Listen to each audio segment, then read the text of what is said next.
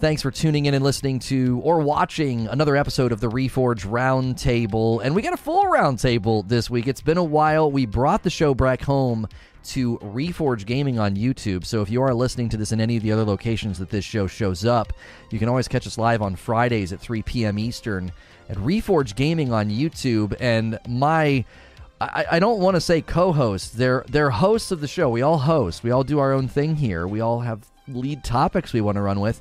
My fellow hosts here, Ginger Prime, 30 and So Gaming. You can also call them Mike or Brian, or you can call them the lesser. Sorry. Watch it now. I'd say we're Beard Squad. Let's do it. Yeah, That's Squad. right. That's right. Who's got the longer Squad. beard? Well, I'm winning. Ginger throws the hat on. We could really complete it with no hat, But You got to come to the comedy show to see it without the beanie. So that's right. If you want to take the beanie off, I just want my hair game to look even stronger. That's why I would really. That's why he invites us on the show. Yeah, that's exactly why. That's the magic sauce, guys. He has hair. That's how you get on the Invite show. people That's that have less hair and no hair, and there you go. And that's how I look for co-hosts. It's an ego thing. This is a great way to start the show to laugh, because we've got some serious subjects. We do. We've got some complaints and some criticisms and some sadness, but it should be a good episode. We got 3 topics, and each week we like to kind of take our own topic and run with it, and then see what the other guys on the show think. So we're going to kick things off with Ginger. There's stuff going on with Discord. It's getting integrated into Xbox. What's going on with Sony? Sony spent some money. How much money? We don't really know, but curious what's happening there. I'm going to be talking about Halo, because I've been running a narrative that I think Halo Infinite, most of its problems actually, there's a pattern with Microsoft and its developers. I think Microsoft's more to blame for Halo, which a lot of people don't agree with me on this, so I'm curious what the guys think. Stick around for that segment. We're going to end the show, though, with Mike. Mike's got some thoughts on games are changing. They're getting too casual. It's more about chores and checking in each day, and it's hurting the gamer experience. So I think we got 3 solid segments and topics for you, so make sure and listen to the whole show. And if you're here live, do us a favor. Smash and like helps us, so get us those first 100 likes. And we do look at chat and interact, so feel free to comment on what we're talking about. Ginger, take it away. What's going on with Discord? What's happening here? So just to kind of catch everybody up to speed, like in a form of a timeline, and then we're going to go and jump into what's actually going down, and then there becomes a whole era of speculation as to what's next. But the timeline of it is that Sony invested, like, I think at least what we know is over $100 million in a Series H funding of Discord, basically purchasing a share of the company. Microsoft actually before that tried to buy them out for $10 billion. So Microsoft tried to just buy the whole thing. That didn't work out. Sony comes in and invests in a portion of the company itself, and then finally starts to get some integration as a part of the PlayStation platform. Now, Microsoft already has that. If I'm playing on Xbox, you can set up Discord to say, hey, I'm playing whatever game on Xbox. But it was just announced this week that Xbox is going to be the first to actually get a voice integration added to the Xbox platform, meaning you can be on Xbox. Now, it's reportedly a little bit convoluted.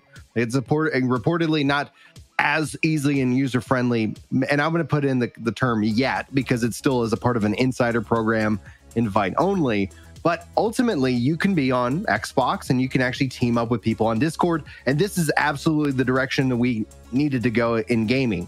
What is strange about this is obviously like the thoughts and the news and the understanding that Sony has a share of this company, but yet Microsoft seems to be first to bat for the voice integration. It's clearly coming to PlayStation. And what this ultimately will do is it will, at some point down the road, at some future ETA, allow for Xbox and PlayStation users to chat through Discord integration. Assumedly, I mean, who knows? Maybe PlayStation could come and say, like, we want to have restrictions. We really don't know the level of impact, etc. My theory, though, when it comes to this, and I want to know your thoughts, first and foremost, is that my personal theory is that the reason why it's coming to Xbox first for voice is because Xbox was always leading the charge with PC and Xbox crossplay. It just seems like there were probably less barriers, less cultural changes, less fears when it comes to those kind of integrations. This harpens back to any interaction that I've had in the past with Japanese companies that are just like, okay, we're not saying no, we're saying, like maybe take me out to dinner and buy me a lot of wine first before we really start to open up this API and this integration. So I think it's just a matter of time. before PlayStation gets it. I don't actually find it too strange that Xbox gets it first. I think when you look at Minecraft, when you look at like Destiny, when you look at like Halo, when you look at all of these games that are becoming more and more crossplay, it seems that people are using Discord anyway, and this is just going to make it easier for people to connect, as opposed to like, oh, you're on what chat app? Oh, you're on, because right now, like if I was chatting with people on Xbox, I either have to use the built-in PC stuff, or I have to hop on my phone, which I do when I'm actually downstairs. I actually got on my phone on the Xbox app to talk to my Xbox friends, but then yet I still have the Discord option, and PlayStation's still separate. So while the games are getting closer, there's still some console barriers that have to be broken down. But that's essentially kind of the story. And then what ends up happening is that people started speculating online about what they want to see PlayStation do beyond voice, like in the idea of tournaments and other features that could enhance the community experience across these platforms. But that's the story. That's what we know. I find this fascinating, and I'm excited to see this finally start to move forward. But not everybody's going to be happy, because this is the age of the internet. So I don't know if you guys are happy about this or concerned about this, but I leave the floor up to you guys. I like the fact that, look, I've been getting more and more as a content creator. I really do like Discord, right? I use it every day.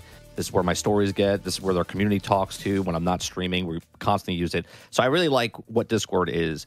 The problem I see with Discord is, like, if you're using game chat, most people in games, you already get frustrated if you're on PlayStation or you're on Xbox, and you're like, all of a sudden, no one's using game chat because they're usually in their Xbox party or they're in their PlayStation like group, right? And that's what happens there. Now this is yet another variant of, they're not inside the game talking in the chat, right? In a communicative game. Let's say you're playing, I don't know, Hell Let Loose or Battlefield or Call of Duty, and you're trying to communicate with randos inside the game.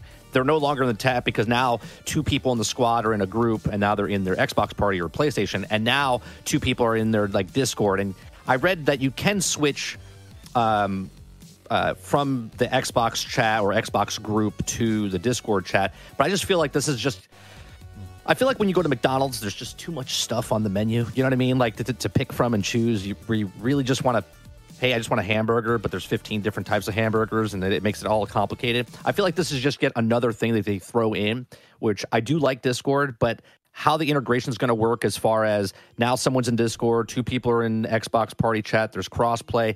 Is it going to work? I mean, we still have games that can't get matchmake properly in 2022. So I don't. It's I so don't know. weird on that note. Just that's a topic in and of itself. But go ahead. Right.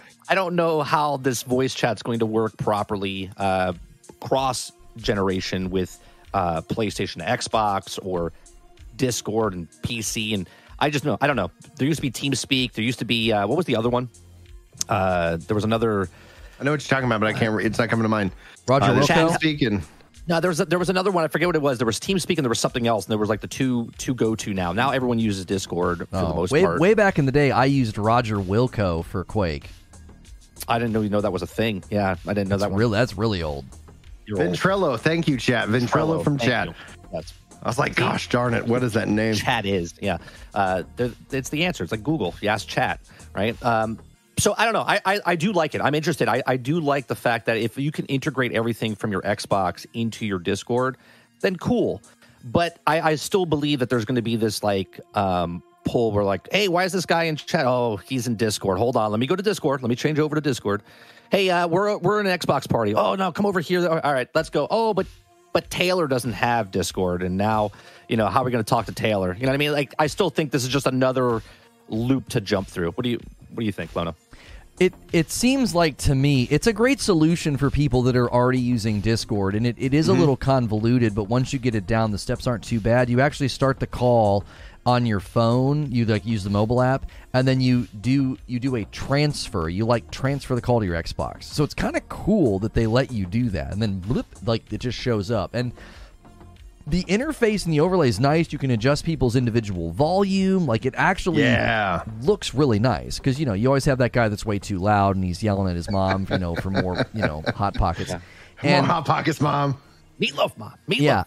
And so it's a nice feature there. I do think the strangeness of it would probably be that if you don't have it, how on earth are you going to learn about this? It's not an app that you can like go get in the Xbox store and like quick, smooth integration. Pick a username, make an account, get in your buddy's server, whatever. It seems like a solution for the people that are already using Discord, which Microsoft must see potential there. They wouldn't have done this if they didn't see like, oh wow, Discord's got a good footprint, a good user base. I mean, we really love using it. We're constantly saying like, listen, this is literally the best way to be plugged in and involved. Like, you won't miss out on anything if you're in Discord. YouTube, Twitch, Twitter, all these platforms are notorious for deciding what you should know about. Like, hey, I follow this guy and love his stuff. And they're like, yeah, but we don't think you love him quite as much as you do, so we're not going to show you everything he's doing. So this is a great way and a great tool for community building. As far as the Sony thing is concerned, there's some weird theories forming that, like, Sony could potentially be wanting to build some sort of a streaming platform for tournaments and other stuff. Mm-hmm. I love it, but at the same time, I gotta think that the streaming game is pretty much up at this point. Facebook's bowing out. They're completely bowing out. All that money they committed, and they seem to be completely bowing out. All the Facebook streamers are leaving Facebook. So it's coming down to the two dogs, right? The two dogs left on the field. It's Twitch and it's YouTube. I can't see another company being like, well, we're going to step in here. The only other company that's going to make a run here, and it's because of their absolute massive growth size, and they have the generational shift in their corner. Holy moly. TikTok. That's actually what Facebook's doing, though. Yeah. Their Facebook is like changing their homepage to be and reflect that of TikTok and have that same kind of approach, which in my mind is like 5-6 years too late. It's so interesting to see them, how they started. And then now they're just continually trying to play catch up, both on the streaming and the video. And now they're going with the TikTok kind of approach for the platform. This is why I love YouTube. I do. I know I'm biased because I'm over here, but like they're able to integrate content funnels into their platform. They just need to make them a little bit better. But shorts do incredibly well. Some of these guys are killing the shorts game. They get great viewership on their shorts. What's his name? Big Brad Energy. That guy's great. He's super hilarious. I see him on TikTok, but his shorts crush on YouTube. Great content creator. And they're able to integrate those things in. They need to better integrate live. They do. But TikTok's the only other platform I think that could make a run for the money of going for gaming streaming. They really want to they want to dig in there. Right now it's just a bunch of ASMR streamers and people using TikTok to funnel people to their OnlyFans mostly. But that's borrowing from the Twitch playbook, honestly, if you think about some of the streamers that are kind of blowing up, if they're doing similar things. I can't see Sony wanting to enter that landscape. Like, if it just seems incredibly risky. I think Sony is going for full app integration. That's what I think's happening. I think that's why they're wanting to be involved here. I don't think the streaming platform theory, I don't think it has a lot of legs. If you look at the market, how tough it has been for companies to enter the streaming market, it needs to be organic. Honestly, that's why TikTok has done so well, is they jumped into the short form content field because these dum-dums shut down Vine, and then it took off organically, and then they said, let's try live streams. Let's see how it goes. And it took off. It's doing well.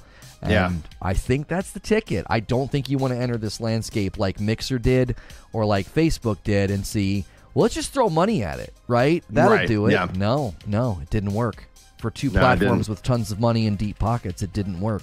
Yeah, Discord has a community. Discord has a massive amount of space, so it is in and of itself like a really strong platform. And these consoles integrating between PC, I think has a lot of strength potentially if executed right. One of the things I've always wanted, especially in like the Xbox Party chat feature, is what Discord has. Is just kind of this community. Like, hey guys, just join in. This is who's approved to be able to be a part of this channel, and so you could always kind of predefine that and have that as a controlled experience. Right now, especially when we start talking about permissions, we start talking about streaming. I don't know if you guys have run into this, but people will follow me on Xbox, and I'll be playing with my friends, or like and there's a different, like it could be a wide range of people. My kids could be on chat.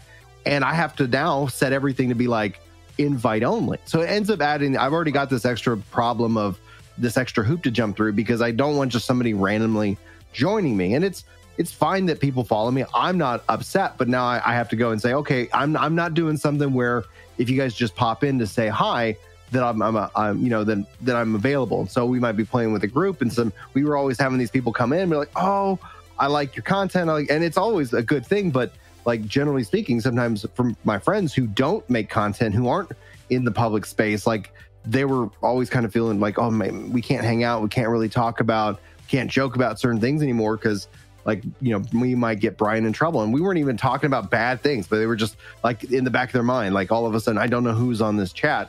And so the idea from the Discord and the community side of it is like, it'd be really cool to, like, guys, like, we're already here. Here are the permissions. Here's who's allowed to join. You know, here's the, you know, you can end up defining that. Because in Discord, when I stream and create content, if I feel like hanging out with the community, I have a room where anybody can join in. And that's essentially just easy. It's handled. I'm not having to invite people. It takes a lot less work for me to enjoy. So I have a lot of hope that this could be a really good and strong future, especially as content creation has become a bigger part of the space. And when you start looking at, like you said, Discord, TikTok, Facebook, YouTube, Twitch, you know, like all of these other different kind of platforms competing, I think actually Discord would have the better shot, because Discord already actually supports streaming. It just doesn't do it in a public way, right? So they already have a community that all of a sudden it's like, oh, you can follow it. Like, here's my Discord stream or whatever. But that's a bigger topic for a whole other, like, speculation day.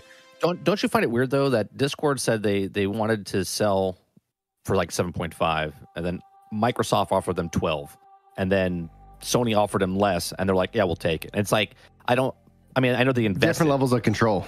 No, I understand that, but why do you think Discord, like, what is Discord trying to do? Why would they say no to $5 billion extra, right? That's not chump change, you know what I mean? And then go with the lesser, to go with Sony, where in the future, just looking at what the future of Sony is, obviously they have their Game Pass competitor, the PlayStation Plus type of thing that they're doing, right?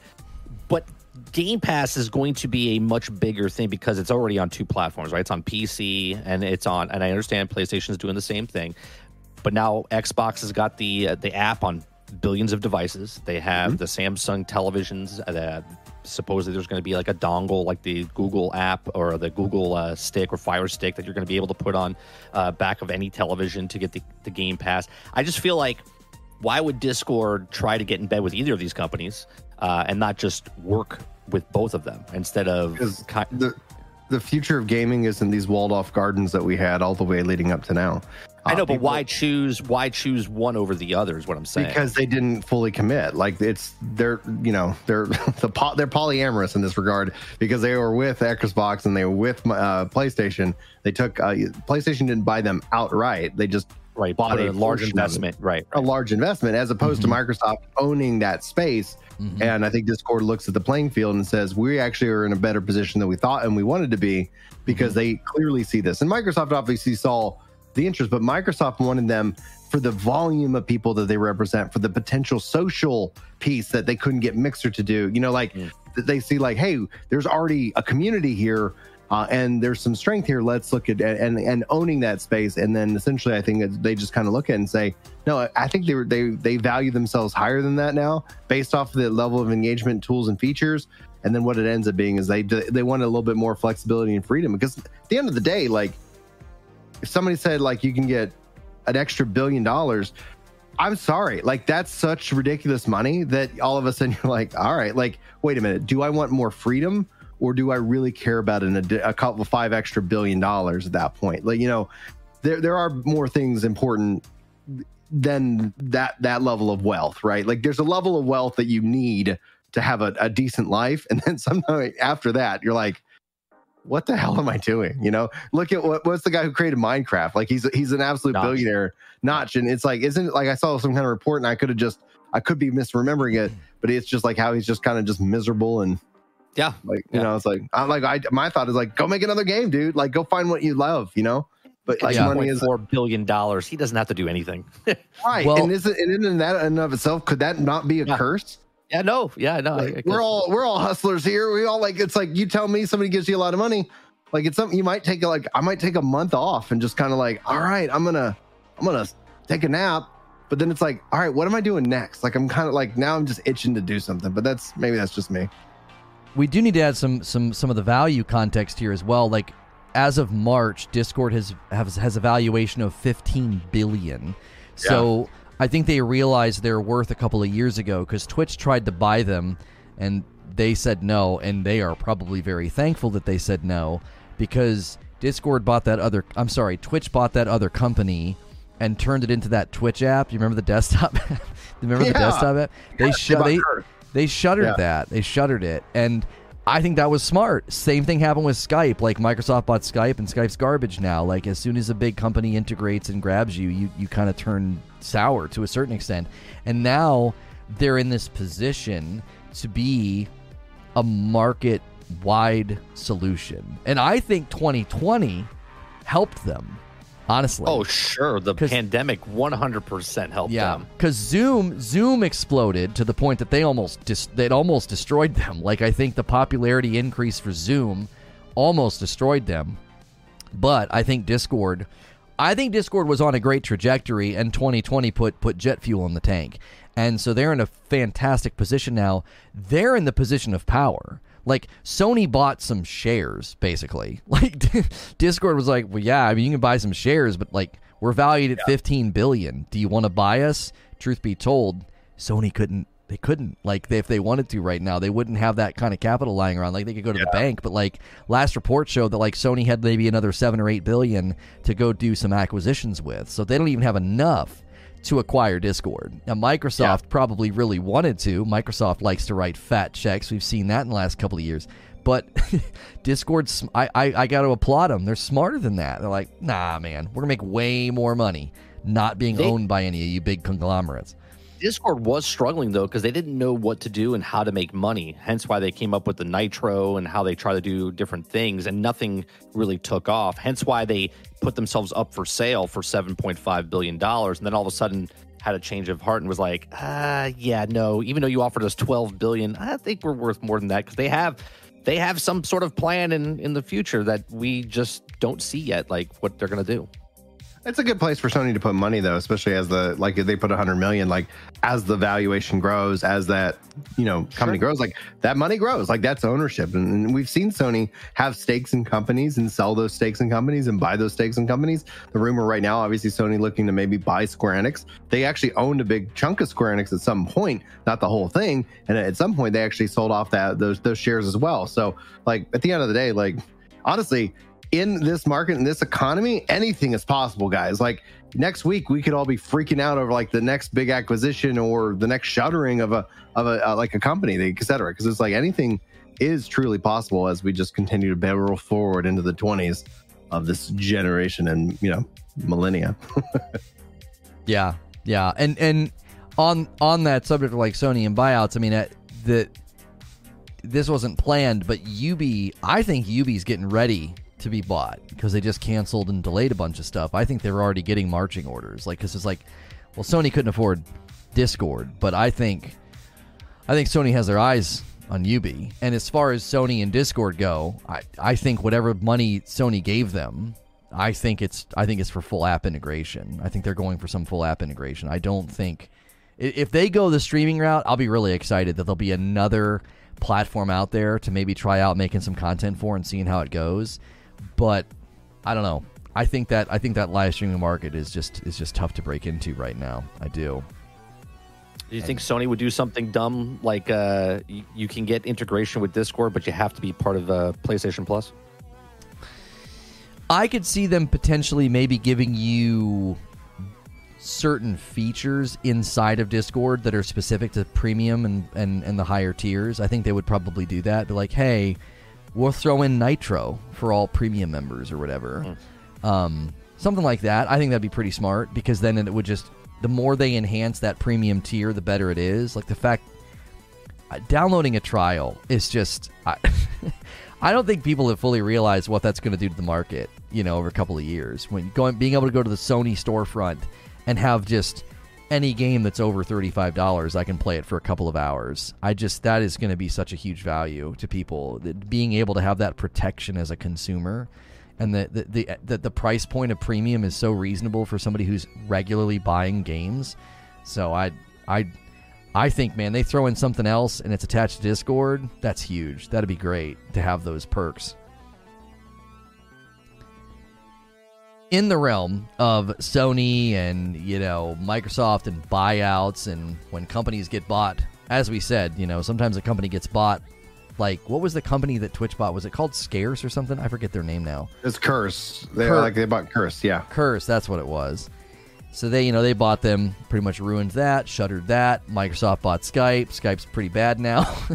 Microsoft also is in the business of acquiring developers, and I actually think Microsoft is bad for game developers. That's kind of my theory. That's kind of my opinion now. And if you look at the history of what's been happening with their company and the companies that they have purchased, I think a pattern is emerging. And I think that pattern is very worrisome for anybody who hopes that the Xbox game division of Microsoft sticks around. And what I essentially argued this week is, if you look at the history of the contract policy at Microsoft, this is company-wide, not just for the gaming division. They got caught sort of miscategorizing employees. It was like late 90s, early 2000s. They were miscategorizing employees so they didn't have to pay them benefits, and they got sued. And around that time, they decided and said, well, okay, we're going to make it a company-wide policy that contracted employees cannot exceed 18 months so they don't have to pay them benefits. It's just typical big corporate money-making decision that's bad for anybody who's on a contracted employee basis. Now, this affects their gaming companies. So Jason Schreier, indicated that people that worked at 343 said things like roughly half the staff was on contract, and the 18 months attrition of employees constantly basically leaving every 18 months was terribly disruptive to the company. They were essentially working on 3 or 4 different games. This is at 343, by the way. So 343 is working on Halo Infinite. They're essentially creating 3 or 4 different games. 18-month attrition is incredibly disruptive to the creative process. According to other reports and leaks, Halo Infinite was in crisis mode early 2019. They bring in Joseph Staten. Microsoft puts pressure on 343, says they need that game out in November of 2020. And they're like, it's not possible. It gets delayed to 2021. So the more I've looked at this, the more I've thought 343 has progressively struggled to get the product out the door in a good shape. If you look at their history with Halo 4, Halo 5, and now Infinite has things about it that are better than Halo 5 and 4, but it also launched in very, very terrible state. It practically barely launched, if we're serious. And I don't know if Halo 4 or 5 had a year-long delay when they launched.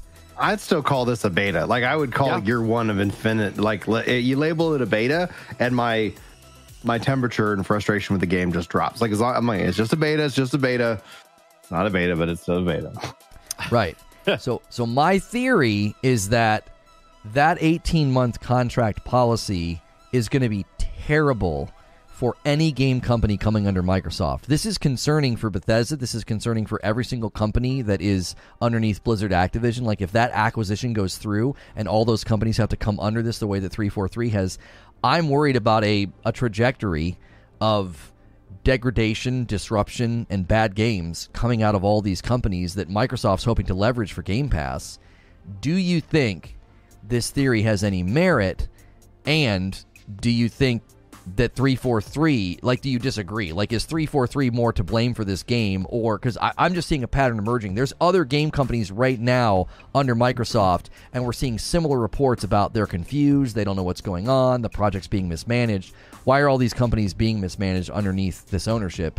It seems like there could be an underlying cause. Mike, what do you think? Or go ahead, Ginger, actually. No, Mike. Me, you, me. The bigger the ship, the harder to steer it. When it comes down to it, it's a growing pain thing. One of the things I've often remarked, especially having worked in the industry, is that like, whenever you bring on more resources to a project that's already late, you're only going to delay it more. You have to look at it, and within the realm of development, there are so many things that can always go wrong. So, like, look at these acquisitions. It's going to take time. There's going to be growing pains because they have to create that organizational structure. They also have, you're right, like the parent company, Microsoft. There's probably policies and procedures that are company-wide that maybe don't actually apply to this group in this division, and so they're going to have to kind of think through that. As a monolith company, they'll have to figure this out, and I think it's just going to end up taking time. I think there's going to be plenty of stories about people being frustrated because, like, there's obviously they're bigger. You're going to get more people, more stories, more issues. Does this bode well? I think they could figure it out. I think they've got enough money and they can bring in the talent to help kind of start to steer this. I think Phil, in and of itself, he's got a lot of skills and a lot of talents that is leading Microsoft into this vision. But when you start to look at the onboarding and like the policy, especially with 18 months, like that does fall on him and on the leadership at Microsoft to say, like, well, why is it just these 18-month contracts? Just hire them. Like, y'all are putting so much money into this, and not just in Halo. Like, you want to sit here and see them like actually deliver really good games. And so I think essentially with Halo, like, yeah, like that there's no, like, and when that happens, you want somebody to own it. We messed it up. We're trying to fix it. And then hopefully going forward, they're able to establish, in a way, kind of the siloed system of all their talent and developers and more, in a way that is a system that actually starts to really produce for them these really great games, because that is what Game Pass requires. It requires a constant flow of content so that they can actually have people who are subscribed. And the rumor that I hear right now is they might be even shopping into trying to pick up Netflix, especially as their price has been dropping. But like at some point, like I don't envy that delivery. It's great to have the money and the backing, but you got to start putting the right people in the places so that they can actually deliver the vision and deliver it on time. Because I've stated this, I see this happening a lot, and I don't think a lot of gamers truly understand it. But whenever you start talking about a project that goes beyond 3 years, like, just think about the longest time you've worked at a job. There's a time range in that. As that goes with development, like if you start going beyond 3 years, your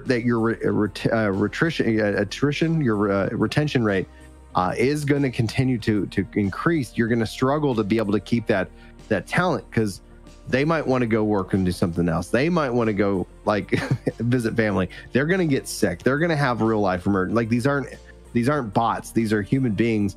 And over the course of 5 years, you're going to run into some hardships. So when you start seeing these games take 5, 6, and 7 years, like that's a human resource struggle. That's a struggle that they're going to have and they're going to have to go through. So they're going to have to figure out how to tighten that ship and start delivering within the span where you can afford that person that was leading that feature has left, and now you got to pick up the pieces and have people who can actually understand and take it. And exactly, just like Cyberpunk, like the theory, when I see gamers talk about like, oh man, they put 7 to 10 years into this game, it's going to be really good. It's like, no, it's actually, that's a bad sign. That's the worst possible sign. What you're talking about right now, I'm going to put a pin in it, because I want to touch more on that, because that's more of my conversation for my topic that I have. Yeah. Okay. Because of that, because of the games of service and stuff. But as far as what Microsoft, when I heard Phil Spencer and Microsoft say that Halo Infinite, it's not going to make or break the franchise, I was just like, what do you mean? Like, if you grab a box of Xbox, Master Chief is on that box, right? Like that's the Mario of Xbox. That's what started Xbox. And for them to say that it was not going to make or break, I was like, that is very telling of what the future of Xbox beholds for Game Pass, right? Because they're not in it to sell the Mario games. They're not there to sell the this is our mascot and we're selling a game. They already know that that's going to sell. There's been 5 games, and it doesn't matter what they come out with. It's not going to make or break the franchise, right? There's going to be defenders that just love Halo, right? We've all been streaming and said something bad about Halo, and then all the Halo people come in and be like, how dare you talk bad about Master Chief, right? Yeah. You can see the people to even defend the TV show. Like, that's what it is, right? That is what Master Chief and what Halo is for Microsoft. So what Lono brings up, the point of diminishing and being lower quality games, also brings into what Game Pass is. Now, I'm not saying Game Pass is crap games. Obviously, there's wonderful games on there, and I partake in Game Pass all the time. It is the greatest value in video games right now, bar none, right? You can't fight that it's not a great value, because it is a good value, right? But there are games on there, lots of independent developers that are bringing games on there. And then there's AAA games that should take 3 to 5 years to make, but they only work on it for 1.5 to 2 years. Then they launch it, okay? And then they take the next 3 years to fix it, to finish it, to adapt it, to see who likes, you know, what they should focus on, okay? There's been so many games that have had multiple modes in the game, and then all of a sudden they kick one out and only focus on the one because that's what the customers want. So Microsoft doing this 343, I don't think 343 is just scathing away with they're not the problem either, right? I think 343's best game that they've created is still Bungie's worst, right, as far as a Halo goes, right? The best Halo that 343's made is still below the lowest quality of what Bungie made for Halo, in my opinion. And that's just the way it is. That's the original people that created Halo compared to the people that are making it. And I think sometimes that the company who got the job doesn't always have the best people. So they're doing what they're told because that's the job they're doing. And Microsoft, their words, not mine, is hands off as far as when it comes to buying the companies, letting them do what they do. And if they need money or they need something, they'll help them out what they can do. But all the companies themselves have, it works from the top down. I don't think it's Microsoft down to 343. I think it's the upper management of 343 mismanaging their employees, mismanaging the time and stuff like that as far as what they put out. Because I bring it up all the time. Everyone's like, well, Halo, it'll get better. It was supposed to come out day one when the system launched. It was delayed a year, and now we're, 7-8 months after launch? So technically 18 months after the game was supposed to come out, and we're still waiting for co-op. We're still waiting for features that should have been in the game since day one.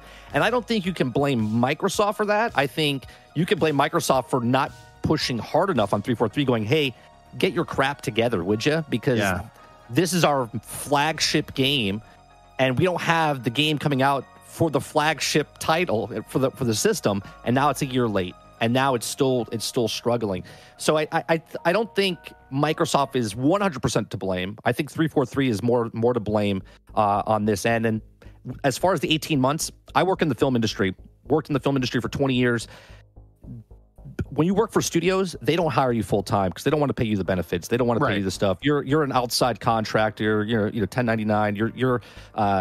You're a contract work. So you'll work on a gig for 3 days, 3 weeks, 3 months, 6 months, whatever it is, and then you're gone.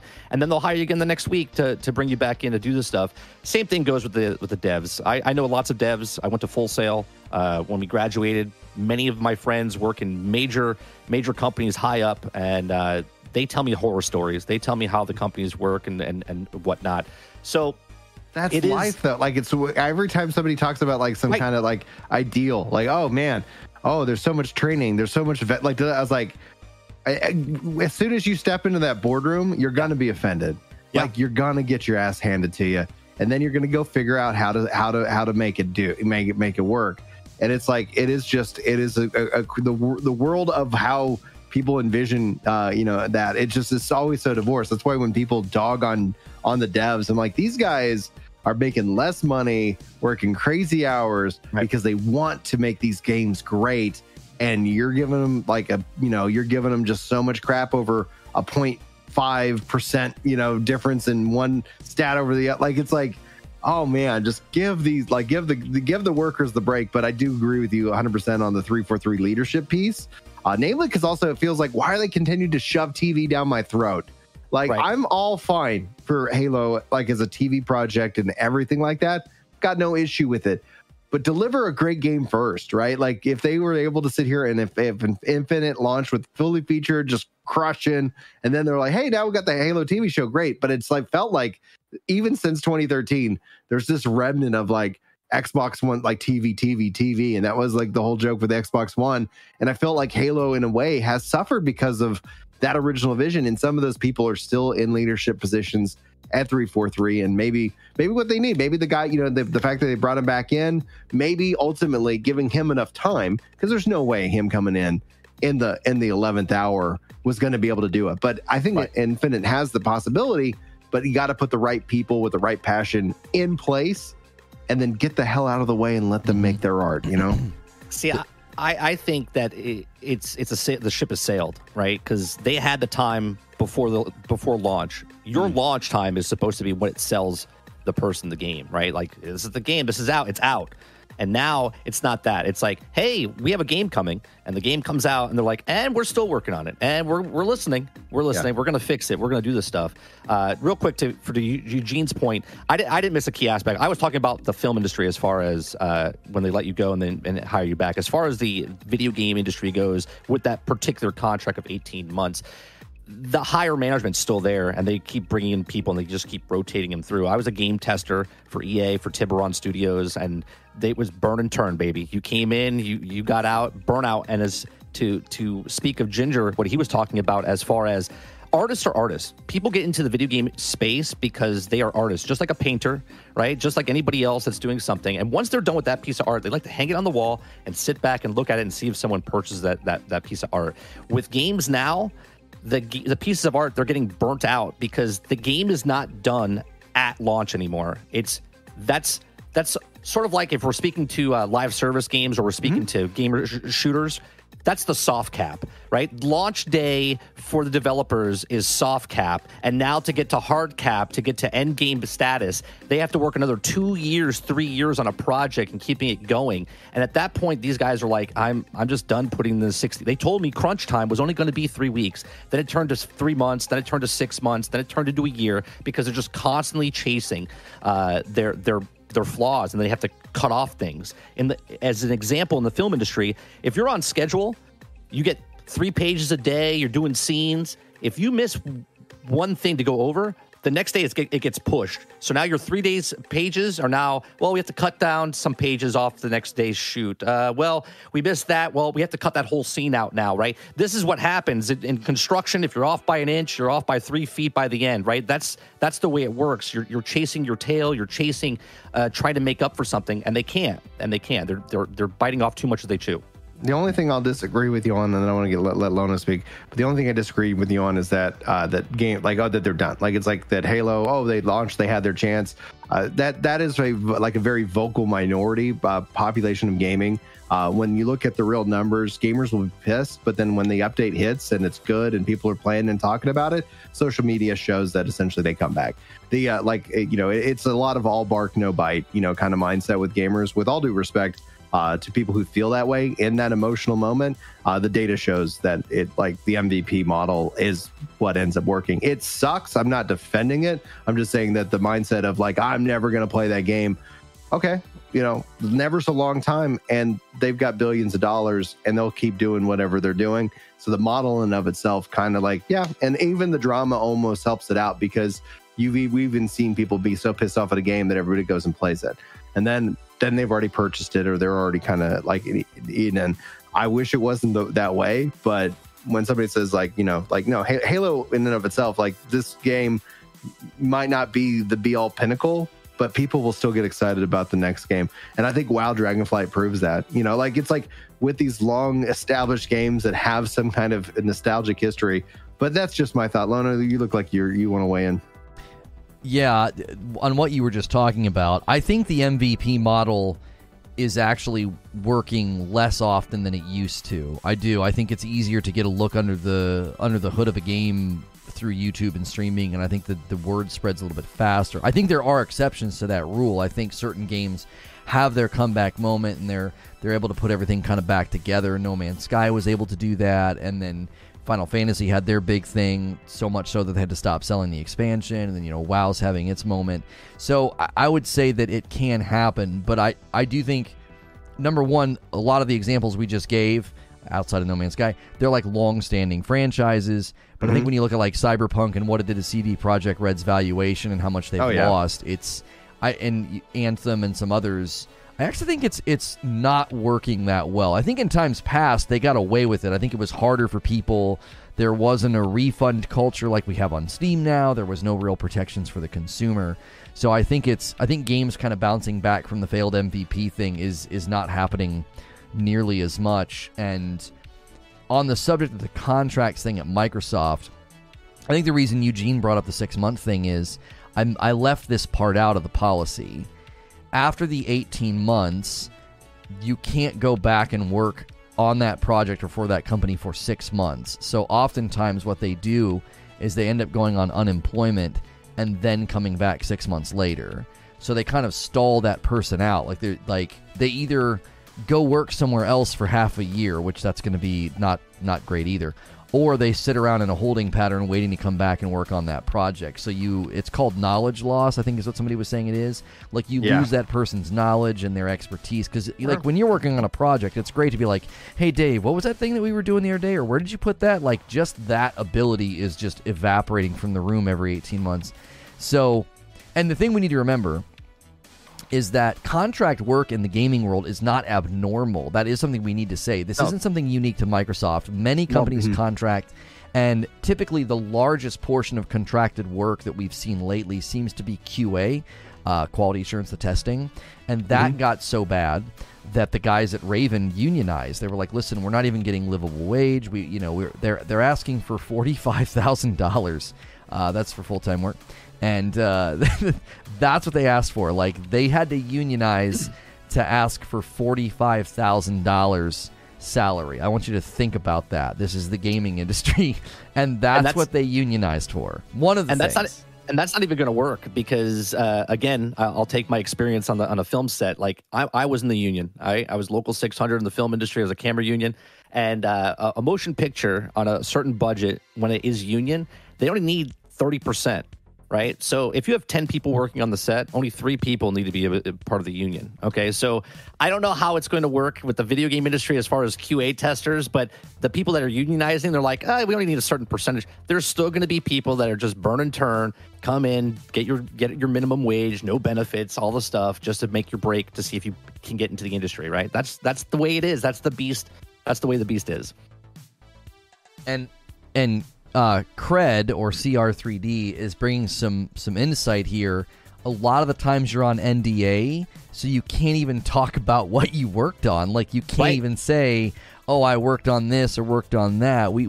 This happened recently with the company that was basically not allowing people to say that they had worked on the quality assurance company that worked on Cyberpunk.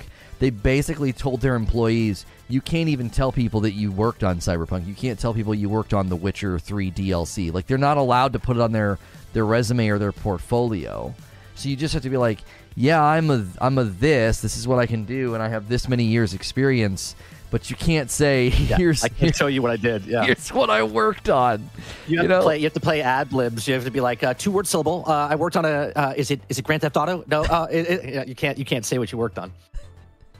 Yeah.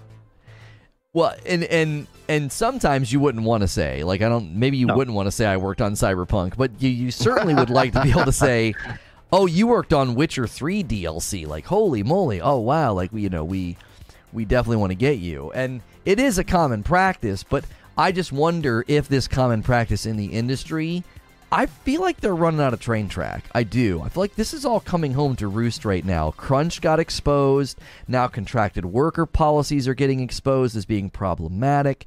Contracted workers are trying to unionize. QA workers are exposing some of the flaws in the industry. I wonder if we're not done. It's almost as if we've took down the wallpaper and the plaster, and there's all these cracks in the foundation, and we're finding new ones almost every month. There's a new tell-all. There's a new company being exposed. I wonder if this industry is standing on shaky ground, because it's starting to feel that way. Well, the last time go ahead.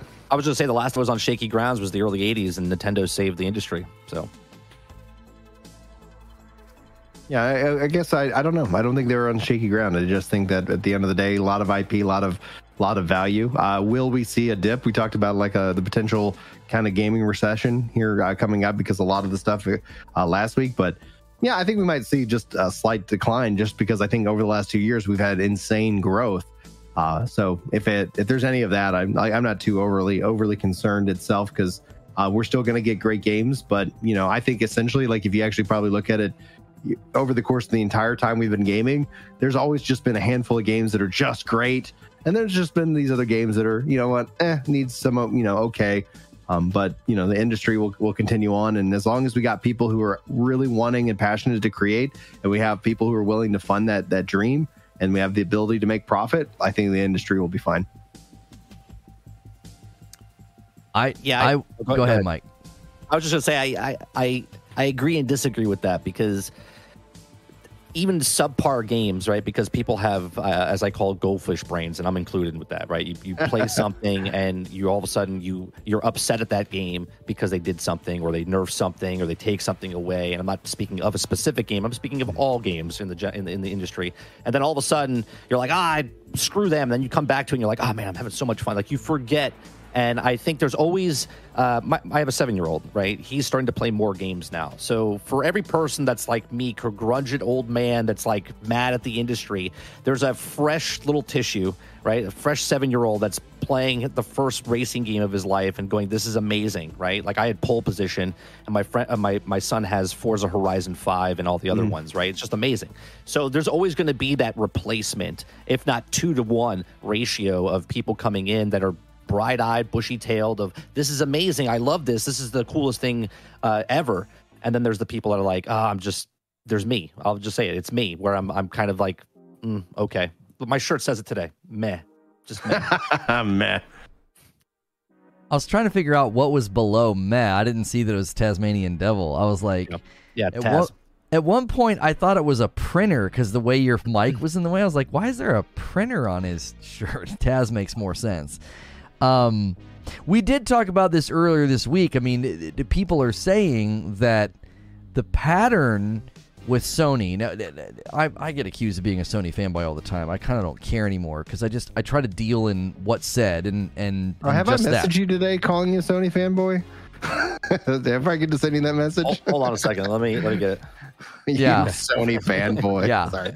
I got taken through the bad take cleaners today because we were talking about the Last of Us remake, and I was told by many people today that it's not a remake because they say so. Anyways, we were discussing earlier this week that the issue that I see with Microsoft's approach here is that it's going to take a while for it to pay off. Xbox Game Pass could be significantly better once they start being able to put, Bethesda or Blizzard Activision titles on Game Pass. That'll be huge for them.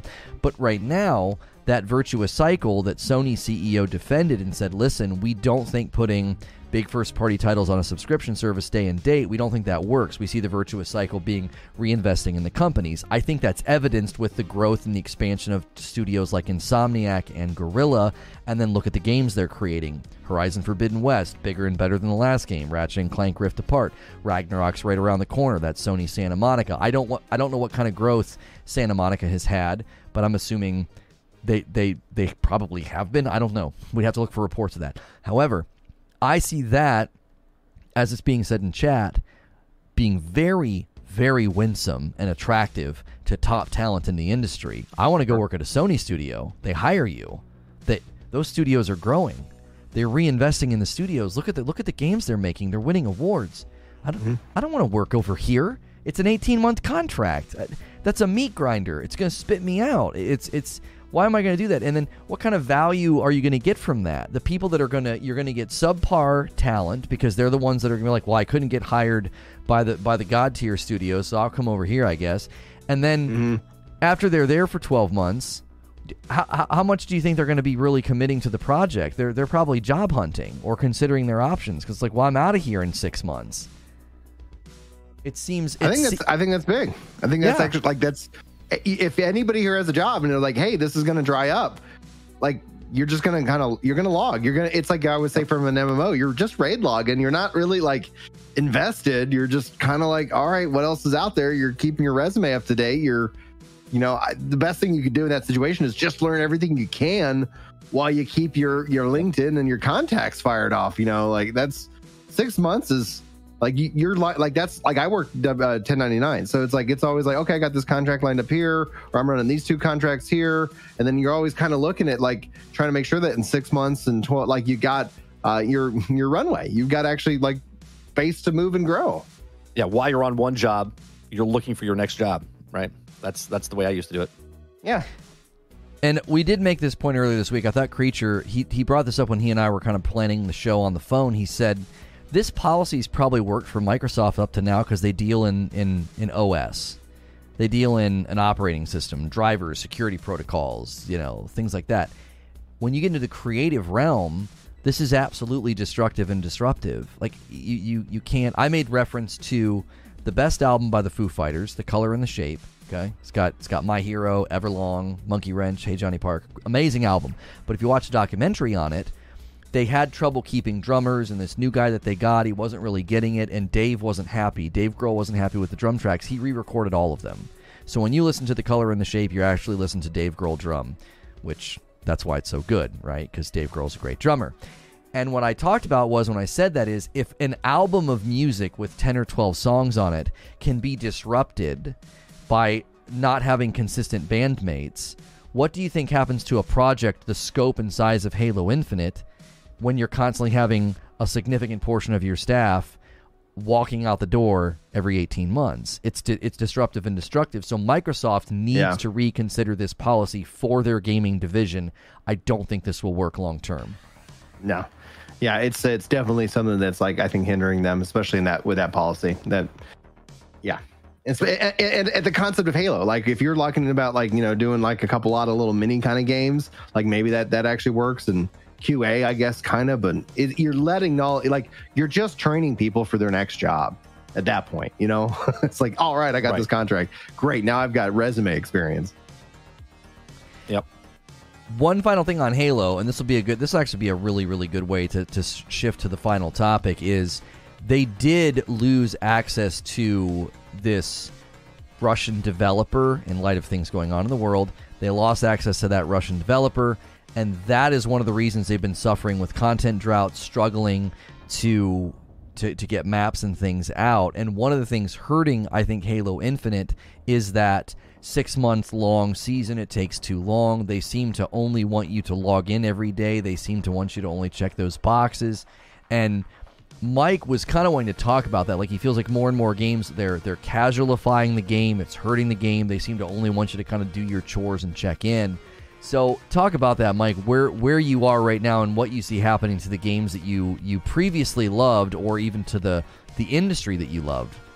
Yeah, so let me pre-reference this with this is me personally, right? I'm not saying this is a broad statement to gaming industry. And what I'm feeling right now in video games is that I'm depressed. I'm depressed with the way the state of video games is. From like when I was a kid, and obviously when you're a kid and when you're an adult, you see different spectrums of stuff, right? But when we were growing up, you would get like Mario, right? You would get Zelda, you would get those games, and you would play those games for hundreds of hours, right? Because whatever the situation was, you just played that game and you didn't care there was no more content. You didn't care there was no check-ins, there was no level ups, there was just play the game, finish the game, play the game again, see if you could do it faster, stuff like that, right?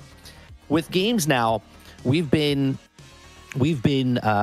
conditioned to accept these games that live service games. If it's Destiny, Division, No Man's Skies, Fallout 76, all these games, any game that comes out now tries to not charge you for DLC. They just keep giving you season passes, battle passes, microtransactions, all that stuff. And I don't have a gripe with that stuff, but what I have a gripe with is the way the industry is going, as far as I am just tired of playing games. And I've been playing games, literally, I'm 44 years old. I've been playing games since I was 3 years old. I never had a break. I never took a break when I went to college. I didn't take a break when I got married or when I had a kid. I've just been consistently always playing games. Played all the games, all different types of games.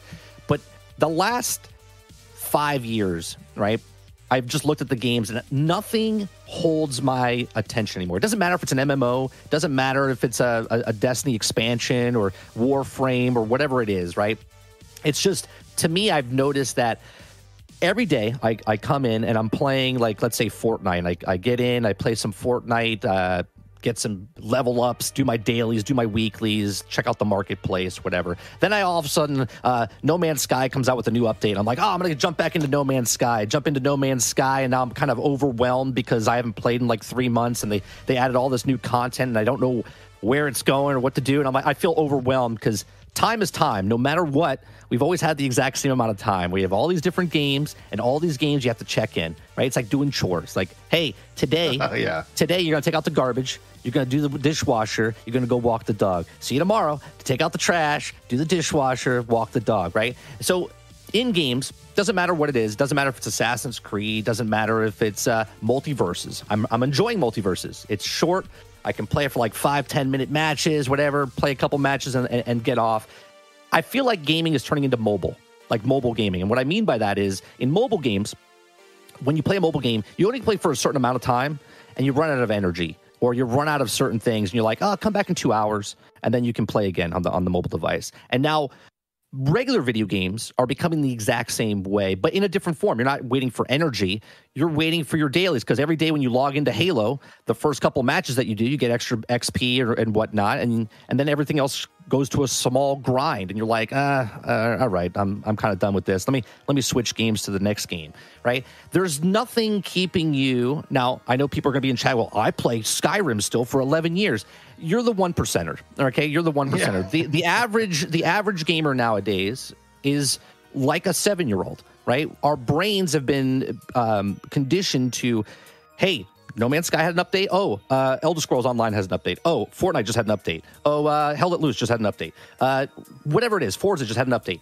Just all these updates, and you go in and you don't play the game for hours and hours and hundreds of hours. You play it for minutes to hours, and you're like, I'm done for the day. I'm going to go do something else. And I feel like video games is, to me, I'm just lost right now. I don't know what to play. I'm not excited for anything to come out, because games come out, they're not finished, right? In the old days, it took 2 to 3 years to make a game. Now it takes 3 to 5 years, sometimes longer. And there are beautiful games out there, like Spider-Man, like God of War, right? Like Horizon, like Ghost of Tsushima, right? There are games that come out that are awesome games that you could put the time into. But we're saturated with these games that are just games of service. They're not really finished, right? They have these updates. They hear you. They're changing. They're making changes. They nerf things. They don't respect your time. They're just there to indulge you for that short period of time, right? This is why microtransactions are in the game now, because back in the day, hundreds of million people would play a game, and that's who bought the game, and that's how they made their money. Now, there's hundreds of millions of people playing games, but their attention span is so short.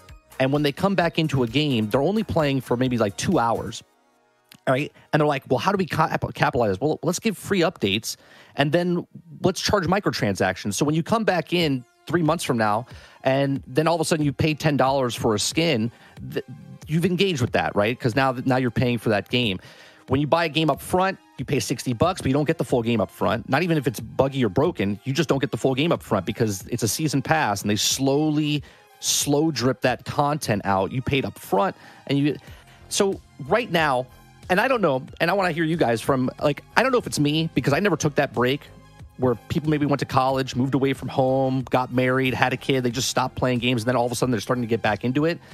I don't know if I'm at that point in my life at 44 years old where I never took that break, and maybe it's time to take that break with video games, like, because I'm just not interested in anything. I look at what's coming out, and there are some great-looking games, but it might not be my cup of tea because I don't like the horror genre, or I don't like the RPG genre, and I'm just like, I'm kind of over that right now, because I've played a lot of them, and they're all kind of the same with just better graphics now. I don't know.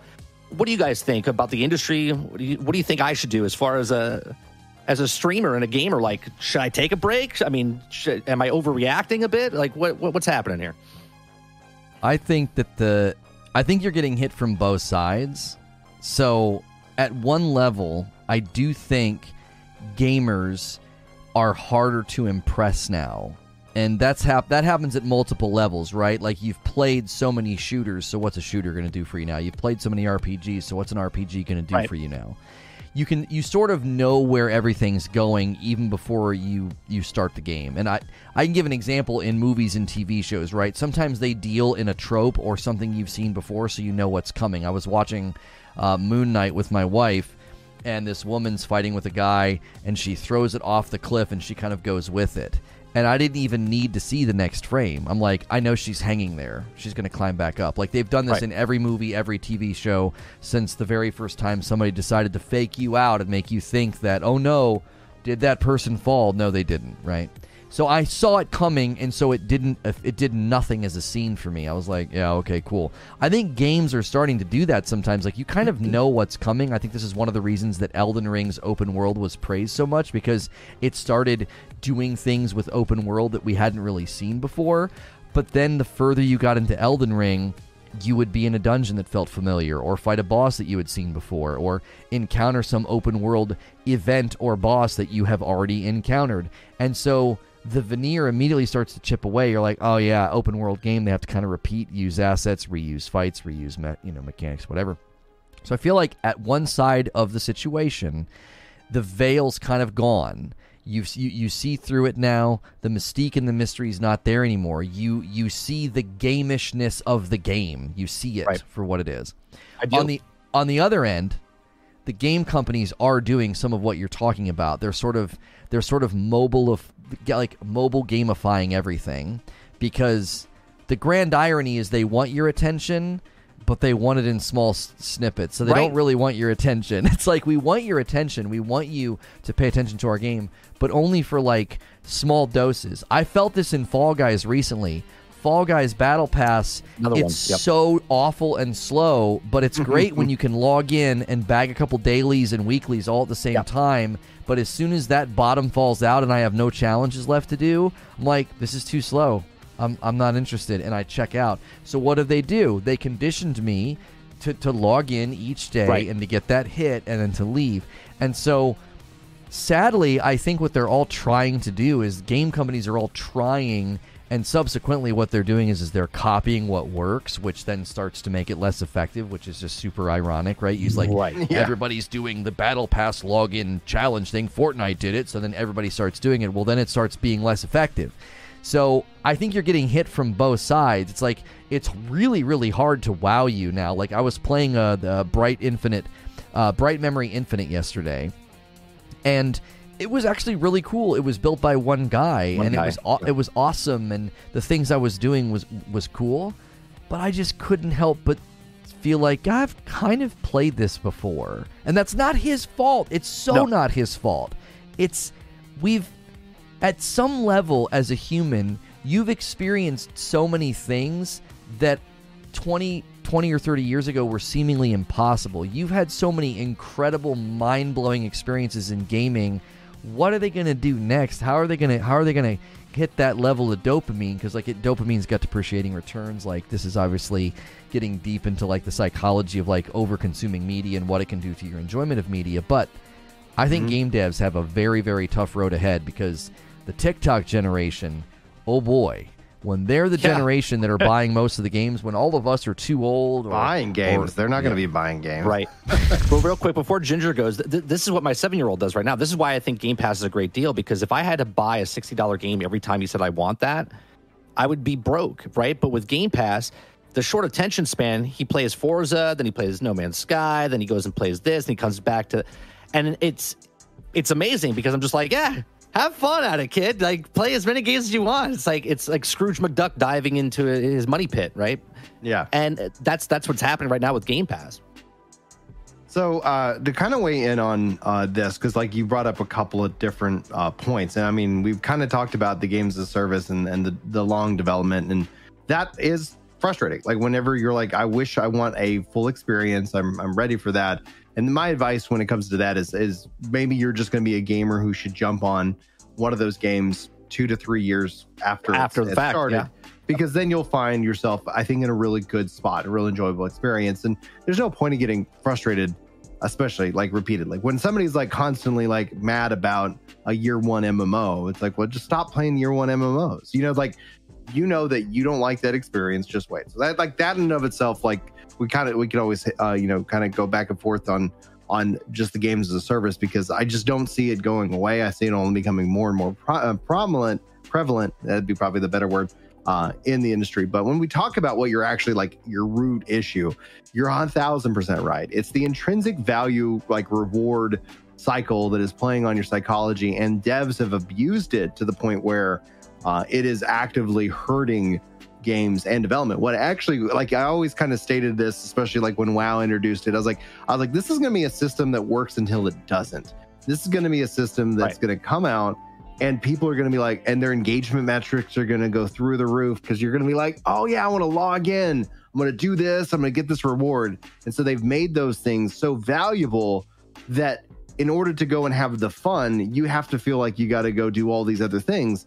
And so the dopamine hit has happened, and now essentially players are looking at this and they're fatigued. I love Phantasy Star Online. Phantasy Star Online 2 New Genesis has this kind of thing, but they are heavily driven off that. You log in, you get these daily bonuses, and then you can do whatever you want. Right. Well, when I can contrast this, and I'm again like a big proponent of New World, I think they are really doing some really good things. I'm actively giving feedback to say, don't introduce artificial FOMO. Don't introduce like all these different dailies. The thing I enjoy about that game is I step into that world, and if I run north, my plan might change, but always in a positive way, because it becomes this experience that is just organic and fun, and that actually makes me want to log into that game over Final Fantasy 14. That actively makes me want to log into that game over a game that I have to do these chores in, because it's a very peaceful experience. So the intrinsic value has been coded and programmed, and now gamers are actively getting sickened by it, and that absolutely needs to change. But how does that change? I think that has to be a policy shift in these developers. Excuse me, when I say developers, I mean the kind of the publisher, and what they're looking for is those engagements, like that daily active user. And it's like, okay, how do you get your user to engage without essentially kind of making it such a thing? And I was like, well, I mean, the solution is just to make a damn good game. But these games persist over a long period of time. And I think essentially what you want to actually look at is that what I see is that they're using those metrics, and then they're creating a hype cycle loop, and then mini hype cycle loops within the patch and updates. And eventually what it is they'll get they probably algorithmically and psychologically mapped out the maximum amount of value that they're going to get for a player before they burn them out.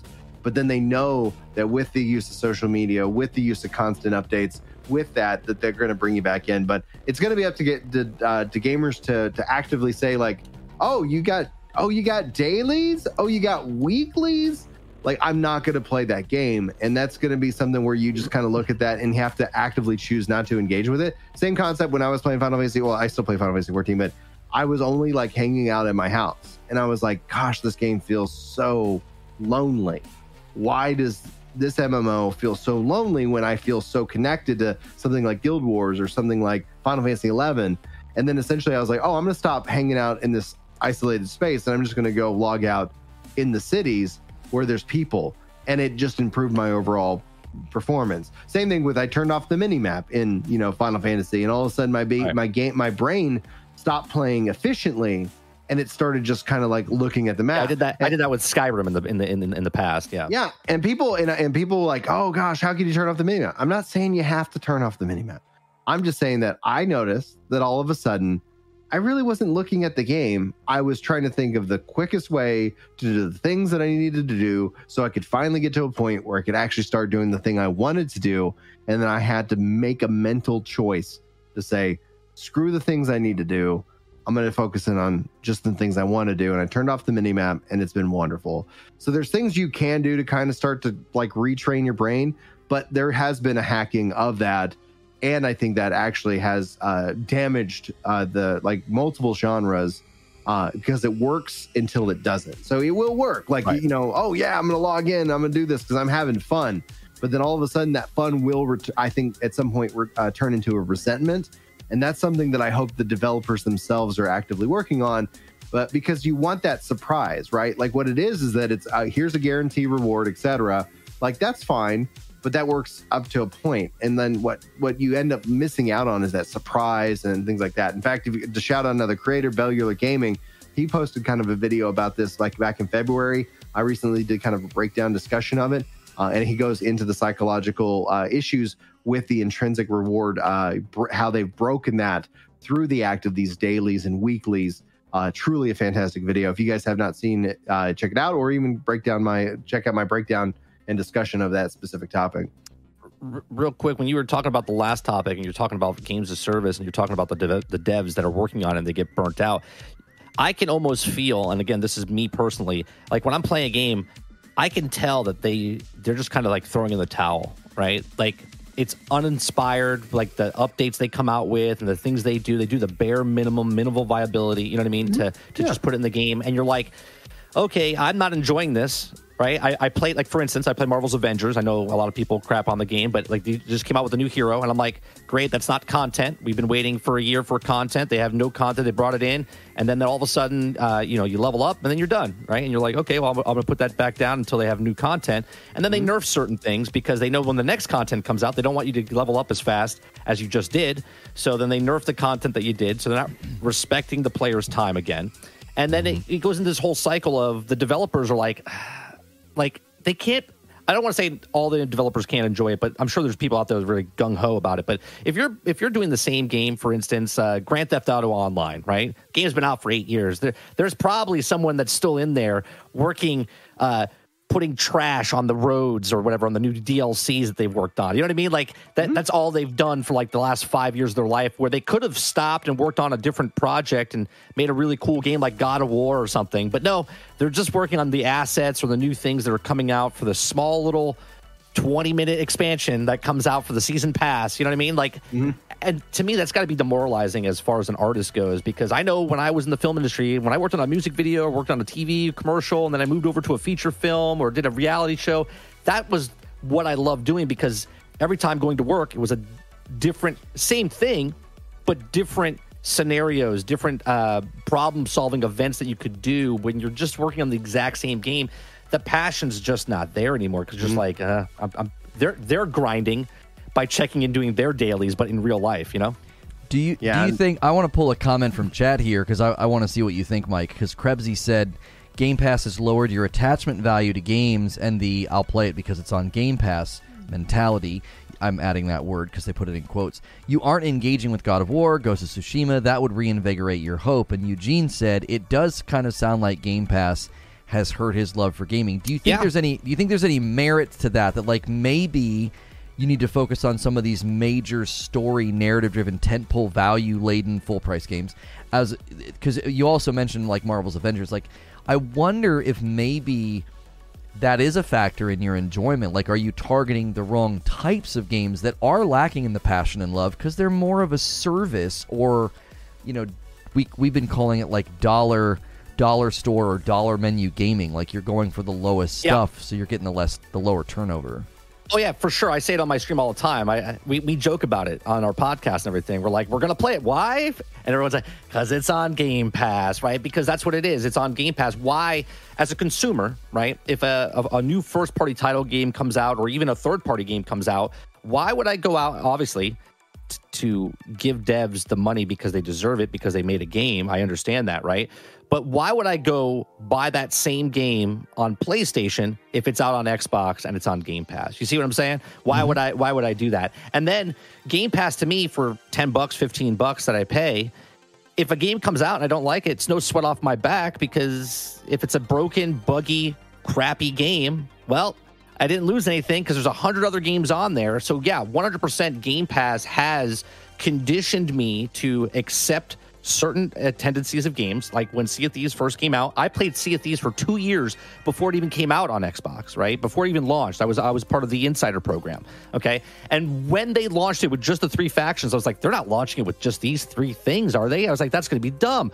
And of course, they launched it with just the 3 factions. And then now, 4 years later, you look back at Sea of Thieves and it's fantastic. But I've already been burnt out because I played for 2 years before it launched. And then I played it when it launched. And I'm like, I'm kind of seeing everything just like you described earlier, Lona, where I've kind of seen the wizard behind the curtain. And I'm like, I'm kind of done with it at this point, right? Same thing with Minecraft. Like Minecraft, I played the crap out of Minecraft 12 years ago, right? I played it nonstop for 4 years straight. And then when Microsoft bought it and it launched to the public, I was like, I'm kind of over it now because I've already played it for 4 years. So yeah, Game Pass has sped up that thing for me. Now, as far as answer your question, as far as like, why don't I go play other games like God of War? I do. Like, I picked up God of War and played it on the PlayStation 4. I don't have a PlayStation 5.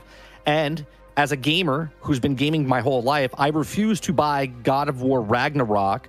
Not because I refuse to buy it. I refuse to buy it because I don't have a PlayStation 5. I don't want to play on an inferior product, right? So I'm waiting for a PlayStation 5. Mm-hmm. I'm not playing Horizon Forbidden West because I want to play it on the best quality that I can play it on, right? So this is the problem when it comes from both sides as a gamer. I don't want to just settle for a version of the game. I want the best version of that game when I'm spending my money, right? So I was going to jokingly say, like, if I were to diagnose you like I'm a doctor or something, I'd be like, what you need is you need a PlayStation 5 and you need Ghost of Tsushima. Like, you need Ragnarok Forbidden West. Dude. I want to play Ghost of Tsushima, but I refuse to buy it for the PlayStation 4. You're making the right choice. You are. I can attest to this. And I know people are just going to say, man, this guy really is a Sony fanboy. But I'm telling you, I think there's different ways to experience games and enjoy them. And I've made this remark similarly when people talk about certain movies. I'm like, well, it was a Transformers movie. I expected it to be a throwaway summer blockbuster. It wasn't going to wow me or move me the way that like Dead Poet Society did, right? There's a difference between watching like The Lord of the Rings and sort of watching some silly throwaway movie like The Rundown with The Rock, right? And so I think perhaps you've been consuming too many movies with The Rock, and you need a good epic tale. You need Lord of the Rings. You need a good drama. You need something that's going to hit you in a different way. And I think that you'll say, oh man, I'm still a gamer. There's still those moments. Those moments can still be had because those single player titles on a PS5, they're phenomenal. They're very, very good. You know me, even when we talked about Destiny in the past, I only played Destiny. Everyone's like, well, you're only playing Destiny for the wrong reasons then. I played for the story. I liked playing for the story of the stuff, and then once I was done with the story, I would put it down. I didn't really grind to get the best gun in the game. I would play the game to the story. But then they started doing the story, like stretching it out, and I was like, yeah, no, I'm good. I'll wait, like Ginger said, 2 years and then play the game. Well, I can't do that with Destiny because they took away some of the content, so I miss out the opportunity if I wait 2 years for that. Have you played Final Fantasy 14? I have not. So being that they've actually, and here's what's interesting about them. Now, they're obviously starting what I would say is we assume a new saga based off of interviews and things like that, but from ARR through Endwalker. Now, you could actually play, and the meme is, have you heard about the award-winning Final Fantasy 14 free? Like, you can play for free, not spending a penny. What a shill. Today, running all the way through Heavensward as an expansion. So, like, I would say, like, if you're looking for a really good story, it's going to start slow for you. You get into the Heavensward expansion, which is included. You get to, like, I think the Heavensward expansion is really where, like, the story, like, they start hitting some really good strides in their development and storytelling. And then if you're still interested, you could then get all the way and finish. Like, you could actually be like, from a story-driven games as a service game, they're like, yeah, that's the story. Like, they're done. And then we're going to go and tell more stories in the world, etc. But if you've never experienced it and you're looking for like a good story, I would highly recommend Final Fantasy 14 to you, especially for the free version, which costs you absolutely nothing. So you could get through Heavensward and be like, meh, not my take. And then you're not out. All you're out is your time. My time. And so in my mind, the risk to you would be very low. Also, if you're not like, hey, I'm not really feeling playing with people, they're making more of the dungeons, especially all the story dungeons, playable with AI. So you could just like, I'm just playing it. I don't need to worry about like slowing anybody down. I want to take my time and experience the game. Honestly, what I've been calling it is like they're taking the approach of, I've always called 14 an RPG MMO, where it's like it's the RPG first, and then it invites you into an MMO if you so choose to continue and go in that, like, down that. But it's optional; it's not required. But they're also bringing in what I call like MSO, where it's like massively single player online, where it's like you don't have to even really talk to anybody. And then if you want to, then you can. And so it's actually it's going to be interesting to see the impact on the MMO genre in the next like 5 to 10 years, because like, is this end up being so accessible that even people who thought they didn't like or were worried about these kind of games, all of a sudden are like, oh, this is actually really nice. And I can experience a story, and it's, voice acted, and, et cetera, et cetera. But anyway, just that would be my plug for a game. If you're looking for a game that you want to sink your teeth into, that has a decent story, that has been already out and it's kind of worked out a lot of its, issues, right, that might be a good option for you to consider. And that in chat, there people are saying, I have no problem giving money. I have no problem paying full price for a game, right? I have no problem paying full price for a game. Like when Spider-Man came out, I picked up Spider-Man, loved Spider-Man, right? I missed out because I didn't own a PlayStation 4 when Ragnarok came out, right? So I didn't buy it right away. Otherwise, I would. I got it on sale. Phenomenal game. You right? mean the first God of War? God of War, yeah, not Ragnarok. Did I say Ragnarok? You did. Yeah, just I have early access. Don't tell anyone. Yeah. So when I played God of War, I didn't play it when it came out in 2018. I only got my PlayStation 4 back in 2020, right? So when I played those games, I got it after the fact. But I have no problem giving devs that give me a complete experience at launch, right? Not waiting 6 months, 8 months, 10 months, 12 months to buggy, broken, fixed game. If you put out a single player game and it's done, I'm your guy. I'll pick up your game and play it because I'm old school. I want a full, complete game at launch. I don't want to wait for the content. I don't want to pay you $60 and then wait every 12 weeks to get something. I just want to give you the money. You give me the product, and then I enjoy it. And when I'm done with it, I'll put it down. Well, I think that's a great spot to end, but also to transition into the after show, because there's plenty more to say here in debate, and I like some of the pushback from chat. That was really good. But if you guys are listening to the public episode, you could always come to Reforge Gaming and become a member, and come to the after show. Me and Mike and Brian keep talking. Before we go over there, I do want to give these guys an opportunity to tell you where's the best place to find them. If you like what Mike is saying, or you don't like what he's saying, he's just like me. I know he would welcome you coming to his chat and disagreeing with him. Watching. So, yeah, that's right. Watching. Tell him where to find you, Mike, and what kind of content they can expect to find. You can find me on 30 and Still Gaming on YouTube only. I'm no longer on Twitch. I'm only on YouTube. So you can find me out over on YouTube at 30 and Still Gaming. I do Monday through Thursday mornings called The Daily Grind. We go over news stories and have good conversations, pop culture, all that stuff. I've been doing that for 3 years. And then you can find us our main hub podcast on Thursday nights. We just had our last episode last night, episode 318 or 317. I forget. We're in the 300s. For Generation X Gaming, a weekly podcast that goes over a few of the top stories from the past week, and we rant along the way. Perfect. Ginger, where can they find you, and what kind of content can they find? I love RPGs, and I do spend a lot of time with games as a service games. I like kind of the community and the evolution of these games.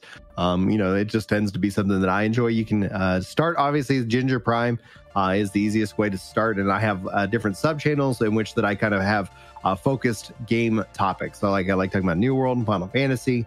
I like talking about Destiny. I like talking about all these different games as a service games, and I kind of focus those into their own channels.